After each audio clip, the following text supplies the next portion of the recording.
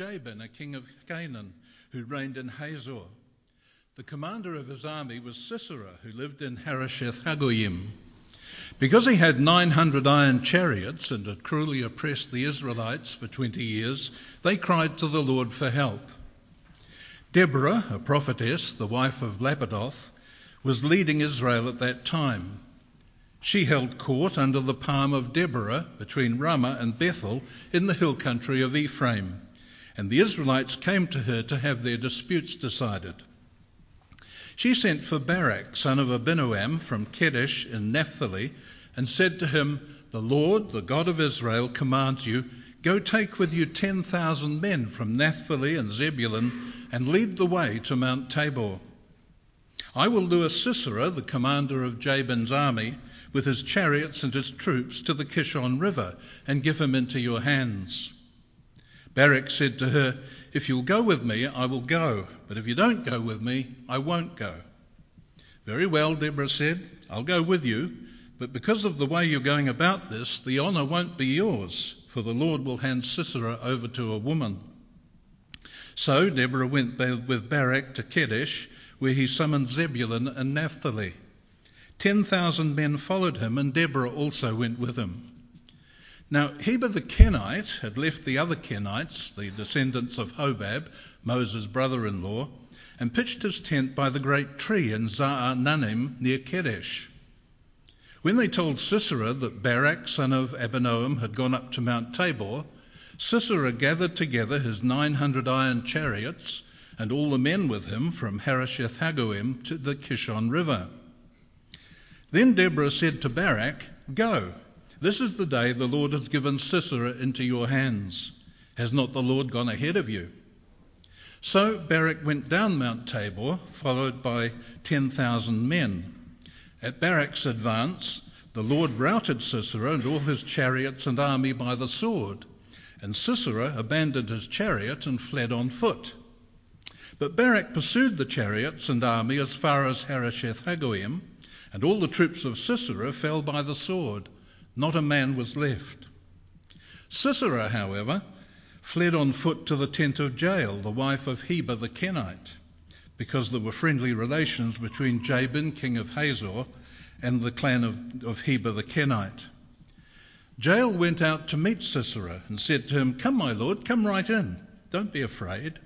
So he entered her tent, and she put a covering over him. "I'm thirsty," he said. "Please give me some water." She opened a skin of milk, gave him a drink, and covered him up.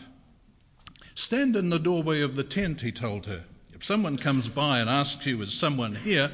say no." But Jael, Heber's wife, picked up a tent peg and a hammer and went quietly to him while he lay fast asleep, exhausted. She drove the peg through his temple into the ground, and he died. Barak came by in pursuit of Sisera, and Jael went out to meet him. "Come," she said, "I'll show you the man you're looking for." So he went in with her, and there lay Sisera with the tent peg through his temple, dead.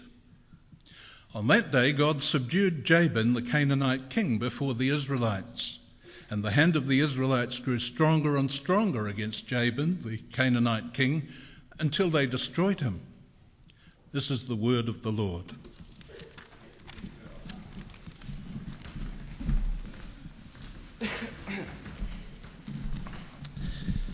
We need to pray. Let's pray. Heavenly Father, we thank you for your word, and we thank you for the opportunity we've had over a number of weeks to go through this book of Judges with some fairly odd and confronting stories. But we thank you that in all these things you've had things to teach us, things to confront us with, and we pray that by your Spirit you might do that work in us again. For we ask it in Jesus' name. Amen. Thank you, John, for reading that. Very well done. Another week in the book of Judges, another interesting, challenging passage. I told you Judges wouldn't be boring, didn't I? Disconcerting sometimes, discomforting often, but not boring. It's communion this morning, so I'm going to jump straight into things. No very clever introduction to draw us in. We don't need to be drawn in, do we? We've had tent pegs already, so we'll get straight into things in the book of Judges. If you've been here for previous talks in this series, you will already see familiar things happening again and again. Repeated themes and patterns emerging. For instance, last week we saw the importance of crying out to the Lord. Again, here at the beginning of chapter 4, the Israelites cry out to the Lord. Last week we looked at the way that in the book of Judges, God often provides unusual saviours who use an unexpected method of salvation. Yep, here it is again. There's also this kind of confusion as to what lessons should we take from these stories. They're so odd to our ears, so different from our normal lives. What is it that we should be learning from this? Same questions are here today, aren't they? Always keep a tent peg handy. Is that what we're supposed to learn? Don't go camping with certain people. Is that what? There's a lot to reflect on. We've got to remember the big picture. We've got to keep in mind the situation that we're in. Remember, the setting of this book of Judges is the Israelites have just come into the promised land. They've settled in the promised land, but they disobeyed God. God had told them to get rid of all the evil, different people groups that were living there, to get rid of them, but the Israelites didn't. They got rid of some, but not all. They partially obeyed, but as we saw on week 1, partial obedience is disobedience. And so they're living in the promised land, but they've got all these different evil people groups living around them. The Moabites, the Philistines, the Jebusites, the Amalekites, the Canaanites are all around them. And they cause the Israelites living in the promised land problems. They present a physical danger and they present a spiritual danger. A physical danger because certain groups keep rising up and overpowering the Israelites and enslaving them. So there's a physical danger, but a spiritual danger, which is the more important one, because the Israelites keep living amongst the world, these people groups, and starting to live like them. They take on the same morals, the same standards. They take on the same way of living, the same priorities in life. And the way the scriptures tell us that what they actually do is they start turning their back on God and worshipping the gods of the people around them. And then suddenly this book of Judges is not so strange. It's very similar for the people of God living today, who live in a world surrounded by a world's way of thinking. And it's very easy for the culture or the world around us to start telling us what our standards or morals or priorities or things should be, or for us to start worshipping their gods. That's what's going on here. Now, our passage today is actually 2 chapters, chapter 4 and chapter 5. John just read chapter 4. But the PowerPoint's got both, and we will occasionally dip into chapter 5. I'll tell you when we're going to do that, Alex, if that's all right.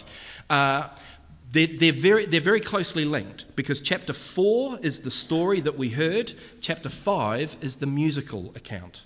If you can just put up chapter 5 for a moment, Alex, have a look at verse 1.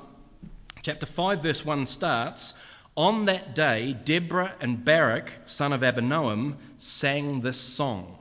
And the rest of chapter 5 is the song of chapter 4. It's going through the same events, the same incidents, but it's a sung version of it. So chapter 4 is the narrative perspective, from narrative perspective of an historian. Chapter 5 is the musical expression, the perspective of a poet. That's what's going on here. But chapter 5 sometimes fills in some of the gaps for us of chapter 4, and that's what we'll occasionally look at chapter 5 just to fill in some of the gaps we need for chapter 4. So back to chapter 4 if you can, Alex. So there's a lot to cover, 2 chapters today. We're going to spend all our time in the passage, just looking at it, because we're going to come across some things where we need to pause, stop, and have a think about it. I've got no points this morning. So if you're waiting for me to finish the narrative and then get to the points, there is no point to this sermon. I should probably rephrase that. I will finish with 3 questions for us to consider. 3 questions for us to be challenged by. But we're going to spend most of our time just going through the passage, trying to work out what's going on and why in this tricky passage. And again, I'm sorry we'll be rushing that in some ways. So we pick it up in chapter 4, verse 1, and here's another repeated thing. We see immediately the Israelites are again doing evil in the eyes of the Lord. Ehud, the previous judge, has died, and that's part of the pattern that keeps happening again and again. When the judge dies, Israel goes back to being evil. And as a result, verse 3, the Israelites are cruelly oppressed for 20 years. Now remember last week, if you were here, I got people to stop to think about how long that time frame is. Last week it was 18 years. I got everyone who was 18 or younger to put their hand up. It's all of your lifetime. That's how long this cruel oppression has gone on. Even longer this week. 20 years. Cruel oppression on the Israelites. That's more than a generation's worth. That's awful. But as awful as that is, think how sad it is it takes the Israelites 20 years to cry out to the Lord. Isn't that a tragedy? And yet, it's very realistic, that. Very realistic. There are people in the world today who won't cry out to the Lord even though they know they need Him, even though they know their life is a mess and they need something. They won't fully cry out to the Lord, either because, like Israel, they're so far away from the Lord they don't think so, they don't think about doing it, or perhaps because they think they're so far from the Lord they can't. They can. One of the wonderful things we're seeing in the book of Judges, if you cry out to the Lord, He will answer you. He will listen. But it takes the Israelites 20 years to do it here. Don't be like the Israelites. If you need to cry out to the Lord, do it immediately. Now, the particular people group that are oppressing the Israelites for these 20 years, we see in verse 2, there's a Canaanite group under King Jabin. But it's his number 2, his commander Sisera, who's going to be the focus of the passage. So it's a Canaanite group, Jabin's the king, but it's Sisera, the number 2, who's going to be the focus. Now these guys, what makes them a particularly difficult enemy is they've got 900 iron chariots. Now don't look this up, Alex, but in chapter 5, in the song, when Barak and Deborah sing of this period in life, the Israelites say they've got hardly any shields and hardly any spears. Well, the other guys have got 900 iron chariots. This is a mismatch. This is not a battle to take on. That's part of the problem. So they're outmatched big time as this 20 years is up. Well, back to chapter 4, and it's here at this point we meet Deborah. Now look how she's described in verse 4. Deborah, a prophetess, the wife of Lapidoth, we all know Lapidoth, the wife of Lapidoth was leading Israel at the time. She held court, then it talks about where she holds court, ... and the Israelites came to her to have their disputes decided. Now, Deborah's so important in this passage, we've got to pause and think about it. And Deborah's taken on a kind of position in Christianity when we talk about gender roles in men and women that's so important. We need to think a little bit about that. We can't get sucked into it too much because I think it's irrelevant in some ways to where we are in Judges, but we do need to think about it. So 2 questions I've got for us as we think about Deborah and the way she's portrayed here in Judges this morning. Firstly, is the fact that she's a woman important here? Secondly, is she the judge of this passage? The judge, as in one of the 12 judges. Firstly then, is the fact that she's a woman here in the book of Judges important? I would say absolutely yes. I think it's crucial. That's the way she's described here. She's described here as a prophetess. She's described here as a wife. She's described in chapter 5, verse 7, don't worry about looking it up, Alex, as a mother. Her gender is highlighted a number of times here in this book. We're supposed to see this woman as a godly woman, and she's portrayed brilliantly. Her conduct, her service, the leadership she provides is exemplary in these 2 chapters. She's here. Barak, who's going to be the kind of male hero, if you like, is further down than her. There's no doubt about it. Jael, the other woman who's held up, is further down than her. There's no doubt. You can also see, I think, that gender is important by the words that she will use in a couple of verses' time in verse 9. She's about to go and see Barak, and Barak will respond not the best, not bad, but not the best. And she will say in verse 9 that because Barak has acted like this, the honour of the upcoming victory will not be his, as it would have been under normal circumstances, but it will be a woman's. So gender is certainly significant in this chapter. But as I said before, gender roles are not the main point of the passage, so I don't want to spend all the time here. But I will give one word of caution from Deborah on this issue. Because gender issues, men and women, how we relate, different roles, should there be different roles, all that sort of thing continues to be a controversial subject in Christian circles. I think Deborah challenges rather than supports the extreme positions on both sides of the debate, if I can put it like that. So let me give one caution that I take from Deborah. What I mean is, some people look at Deborah and will say, look what Judges chapter 4 shows. It shows that women and men are the same. There should be no difference in roles determined by gender. Deborah was a God-appointed leader, a prophetess. She made judicial decisions over Israel. She was a key leader in Israel, perhaps the key leader over the people of God. Therefore, that should be the way it is. Now, I totally agree with everything that's being said about Deborah there. Any attempt to reduce the significance of Deborah's leadership role here is wrong. Any attempt to try and diminish the positive way that she is portrayed and the way that she undertakes this role is flawed and unfaithful to Judges. But, a caution, she's an exception to the rule. I can't think of another woman, you can come and correct me afterwards if you want, I can't think of another woman in Israel's history who has this God-appointed civic leadership role within Israel. There are 4 other women prophetesses in the Old Testament. So there's 5 of them in the Old Testament. One's a false prophet, but the other 4 are prophetesses. But none like Deborah. So we have to be careful when we're trying to think about these things, as we should, and as we include Deborah, as we should, not to claim everything for Deborah, because we have to put alongside it other teachings in the Bible. Like, what do we make in Ephesians of the male headship role in the family, the husband role that's there, a spiritual headship? What do we think of other parts of the scriptures that teach different things? So if you were thinking about Deborah, we have to be honest and say she seems to be an exception rather than the rule. But here's the thing to bear in mind for the other extreme, on the other side of the debate, for those who think that women can never, should never, all those sorts of things, Deborah did. And she did it appropriately, she was God appointed, and she did it brilliantly. And you can't ignore that when you are wrestling with these issues and trying to think it through. That needs to be remembered and reflected on. So I think Deborah actually presents a challenge to both those who try to kind of take on the world's argument, the world's wisdom that gender is irrelevant and there's no differences at all, and those who try to ignore Deborah and minimise her and not include her in the debate and the discussion. There's a challenge to both there. Now, I realise that doesn't say more, but neither does Judges. So we don't have to go into there this morning. But there's a good challenge there. Second question on her though is she the judge here? She's a judge here, there's no doubt about that. Part of her role is to oversee disputes going on within the Israelites. But the term judge, as I've said a few times in this series, is very specific in this book of Judges. And I would contend she's not the judge here. That's Barak. Now, there's a few reasons why I think it. And I point this out because you can read a number of books on the book of Judges, and they'll name the 12 judges, and they'll name Deborah. I wouldn't. I'm not against it. I wouldn't go, false teacher, how dare you, or anything like that. I can see why you'd think it's Deborah, but I think it's Barak.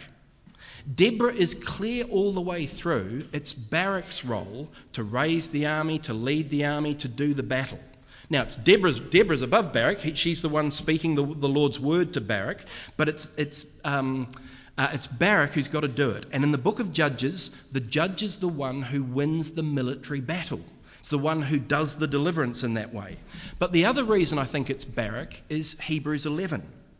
If you remember Hebrews 11 in the New Testament gives a roll call of faith from the Old Testament. It goes through a number of Old Testament luminaries, heroes of the faith, not perfect, they're all a work in progress, but heroes of the faith.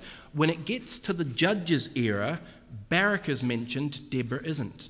Now that's odd because Deborah's clearly the better person here. She's clearly the senior person here, but it's Barak who's mentioned. I think because Barak is the judge. We're supposed to see him in that way. But this is Deborah, and she's so good and so important in this passage. So she then, we've now met her, she then goes to Barak and says to Barak what the instructions of the Lord are. Notice it's a command in verse 6. This is a command, Barak, to you from God. You've got to get 10,000 men from the tribes of Zebulun and Naphtali, and then God will use you to overthrow Sisera, overthrow the oppression that the Israelites have been under for 20 years.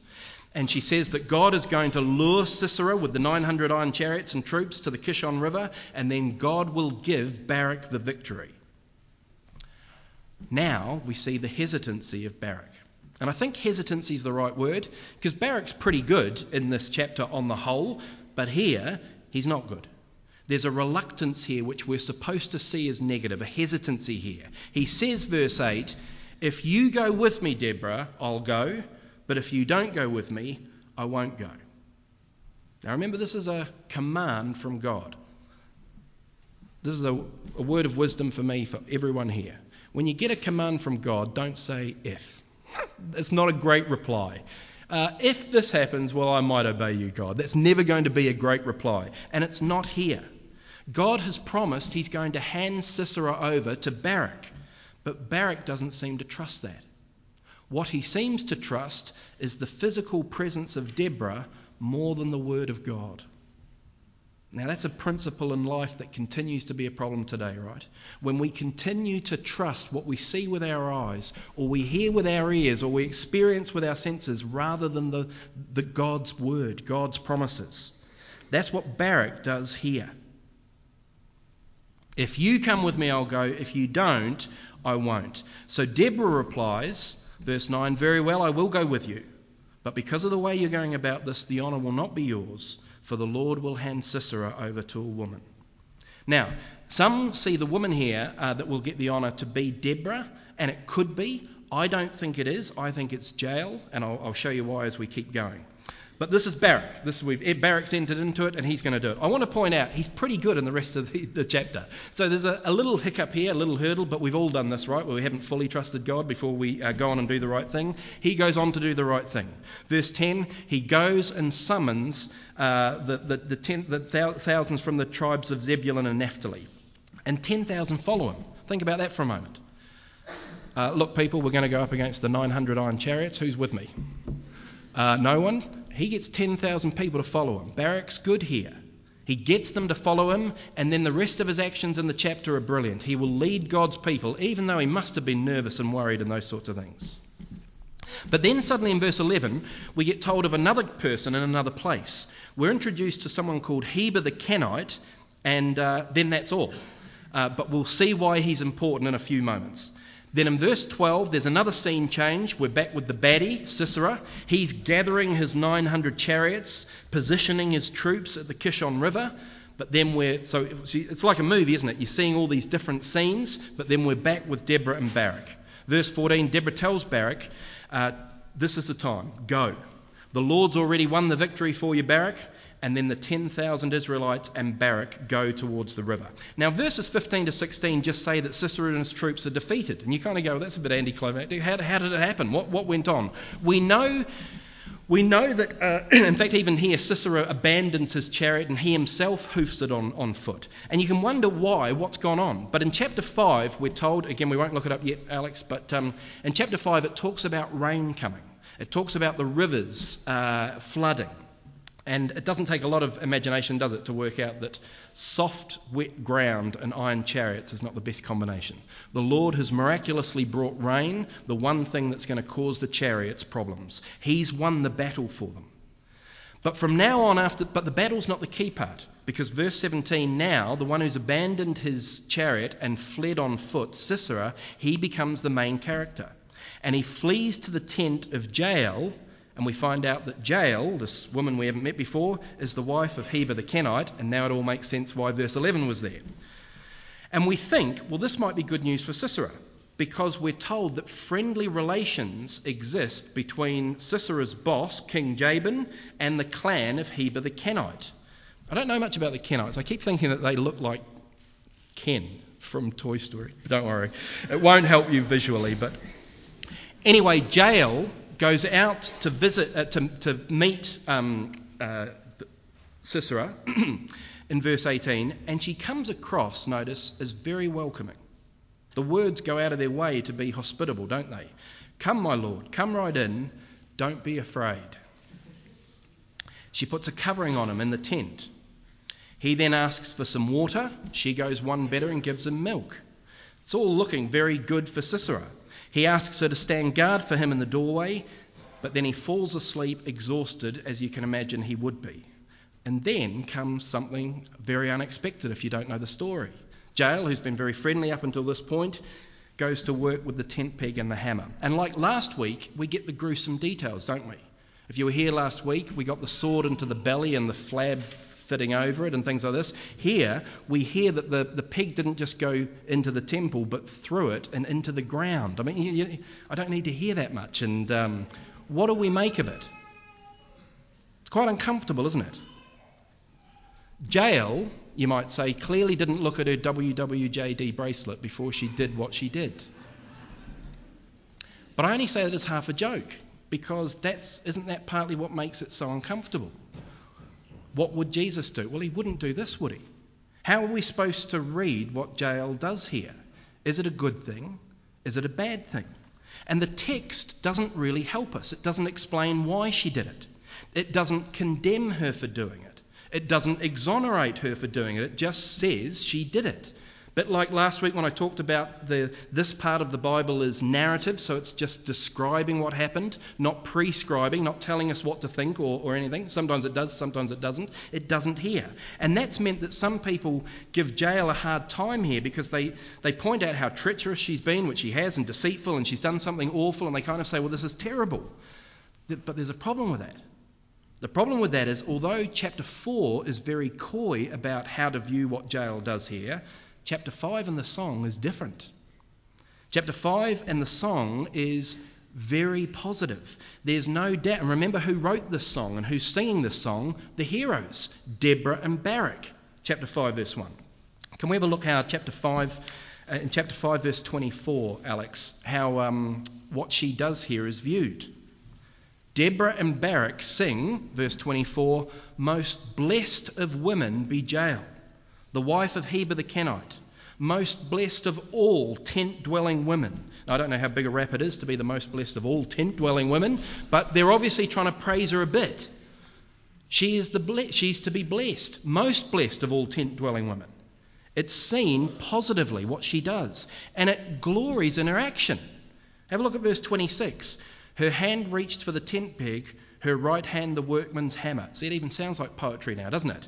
She struck Sisera, she crushed his head, she shattered and pierced his temple. At her feet he sank, he fell, there he lay. At her feet he sank, he fell. Where he sank, there he fell, dead. I'd like the musicians to put that to music later on this morning. What she does here is seen positively. That's why I think Jael is the one that's given the honour in this battle. That's who Deborah is speaking of back in chapter 4. Because when they sing of it, it's her who's to be blessed. It's her. Now, if you feel uncomfortable about this, I totally understand that. Me too. But let me say a couple of things on this. Remember, Sisera is a bad dude. He's evil. We don't cry in Return of the Jedi when Darth Vader throws the Emperor to his death. Why? Because the Emperor's a bad dude. So is Sisera. And we see that in the other thing in the song that's not in chapter 4. There's one more part at the end of the song that's not in chapter 4, and in the song they sing of Sisera's mother waiting for her son to return. He's gone out to the battle, and her mother is said to be peering out the window waiting for her son to get home after the battle. Can we have verse 28 of chapter 5, Alex? So in verse 28, she's looking out the window and she says, why is his chariot so long in coming? Why is the clatter of his chariots delayed? And you might think, well, my heart's going to go out to Sisera even more, and I'm going to think even more negatively of what Jael's done. But then have a look in verse 29 when she answers her own question. When Sisera's mum answers her own question, she concludes that the reason he's late is, are they not finding and dividing the spoils? A girl or two for each of the men. Literally it says a womb or two for each of the men. Colourful garments as plunder for Sisera. Colourful garments, embroidered, highly embroidered garments for my neck. All this is plunder. Do you see what's being said there? This is a character reference from Sisera's mum. You might expect that to be positive, but it's not really, is it? Look at what she says. He's late because he's getting all the plunder from the people he's slaughtered. And the plunder will include women to use and rape and clothes for me. That's what Sisera's mum says. This is a bad guy. This is evil. God has used Jael to judge evil because God does judge evil. Very easy for us as privileged people who live in New Zealand right now. I've never had a day of cruel oppression in my life to judge what it's like to live under a Stalin or a Pol Pot or to face that kind of evil. God judges evil. I'm not sure that we're supposed to see everything Jael does here as positive. I think there are some parts that shock and we have question marks over, but there's also a rightness to what she does here, under the Lord's hand. Now, there's questions as to, well, when I said WWJD, what would Jesus... Will we be called to do that today as Christians? No. I wish we could go into this more, but we're under a kind of... Since Jesus is done and the primary judgment of God is taken by Jesus on the cross, as we respond to evil in the world now, how do we respond? By pointing people to Jesus. By pointing people to the place where we see the judgment of God and the grace and love of God most clearly in the cross. That's how we respond now. But it was different back then. And not different in terms of what happened, just in the way it's manifested. Same principles. Evil will be judged, but we deal with it different. But there is a victory here, and I think Jael does the right thing and is honoured because of it. Anyway, the victory is had, a victory that both the historical and musical chapters attribute ultimately to the Lord. Not to Deborah, not to Barak, not to Jael, but to the Lord primarily. I've got to finish because it's communion. We've seen lots in the chapter, so let me just leave you with 3 questions or challenges to ponder over as you keep thinking about this chapter. 1, are you on the Lord's side? Are you on the Lord's side? Or are you on the side of evil? Because those are the 2 sides in this world. And I know that makes it seem simplistic and black and white, but in the end it is that. Are we on the Lord's side? This is a question that we'll be faced with and confronted with all the way through the book of Judges. But it's pretty stark here. Are we on the Lord's side? If we know we're not, we can cry out to him like the Israelites did. We can cry out to him. That's the privilege that we have. That's the opportunity that we have. But are you on the Lord's side?